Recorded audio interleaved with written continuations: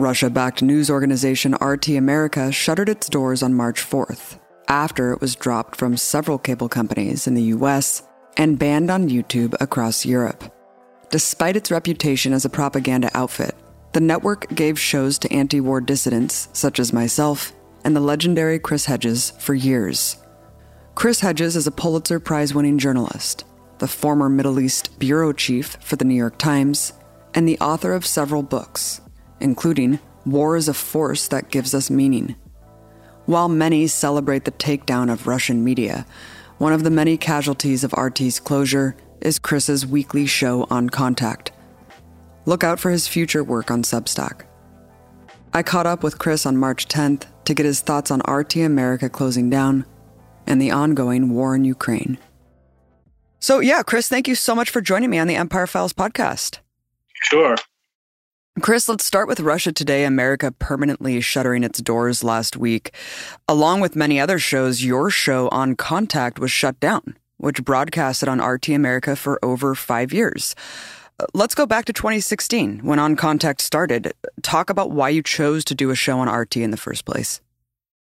Well, so I had a show on Telesur.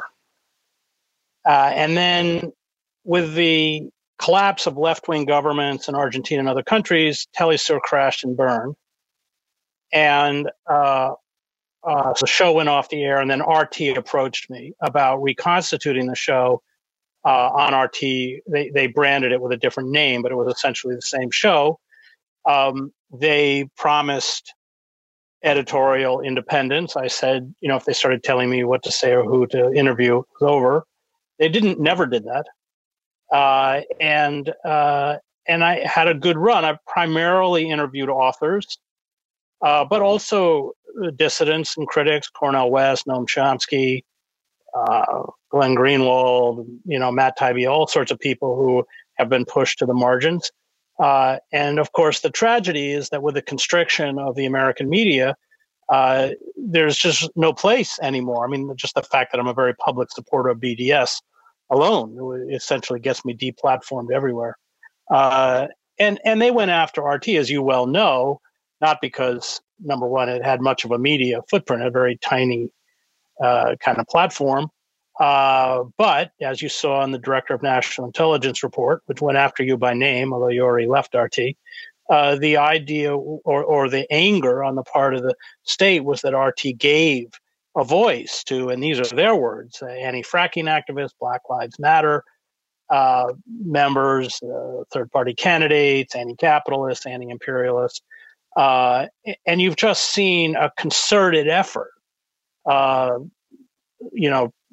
essentially emanating out of Silicon Valley with algorithms, with this anonymous website, Propaganda or Not, published on the front page of the Washington Post, which accused all sorts of left-wing sites of being agents for the Russian government.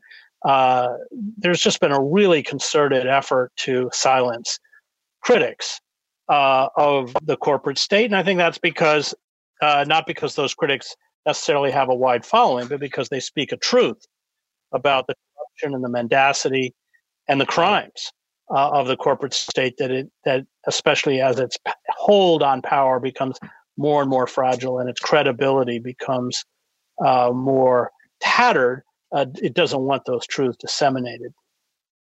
Right. I mean, you started working at RT America after I left. This was right before the DNI report came out that was supposed to be the slam dunk case, proving how Russian propaganda and disinformation sowed the seeds, I guess, for the election of Donald Trump. As you mentioned, all it really did, Chris, it seemed like kind of a cursory attempt from some intern spending no more than a couple hours just throwing this piecemeal report together that basically pointed out that the real danger that RT America posed was simply presenting these forbidden viewpoints. The network filled a void left by the lack of real reporting from corporate media by airing grievances, uplifting voices that our oligarchs don't want us to see or hear. And at the same time, this influence of Russian propaganda was just being greatly exaggerated, overly inflated for years and years to absolve the political establishment from its failures. I mean, we know what the real threat of RT was and always has been to these people, but what this does is sanitize our reality, it infantilizes us, and basically just further constricts the already very limited parameters of acceptable debate. Yeah, and you're seeing pretty, I find it very shocking interventions.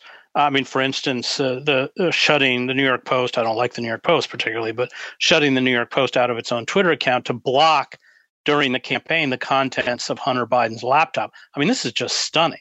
Mm-hmm. And then the New York Times calling it disinformation. Well, nobody has questioned the veracity of what was on that laptop.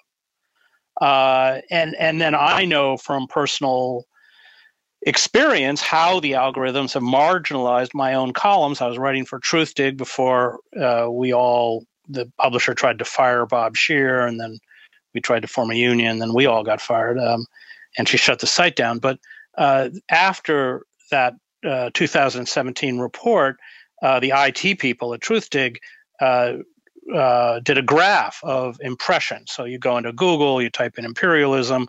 If I had written anything recently on imperialism, I'd come up with anything else. And then they would refer it to that article. So referrals from impressions dropped over a 12-month period from over 700,000 to below 200,000. I'm sure they're much less now. I mean, they're absolutely vicious on Julian Assange and WikiLeaks, of course. So there are coordinated fronts that are really working to shut down what's left of any kind of independent media and independent voices. Right. I mean, this algorithmic censorship really, it was very insidious because a lot of people had no idea it was happening. It simply backpaged all of these alternative news sites. And what was most disturbing about it was this acquiescence to the state, this kind of preemptive measure on behalf of Silicon Valley tech giants to do all this before. I mean, there was no legislation in place, but it was them who said, no, we need to task ourselves with these fact-checking, this methodology of fact-checking where we're going to employ people from the Atlantic Council to now deem what is and what is not truth, reality. And all of a sudden, our reality was just curated for us by these big tech overlords. And it really precipitated this overt censorship we're seeing play out today and made it kind of that much more acceptable. Yeah, and we should talk about the collaboration of the commercial press. Because the reason they claim that they're censoring alternative media is because they're not reliable and they're not fact-based.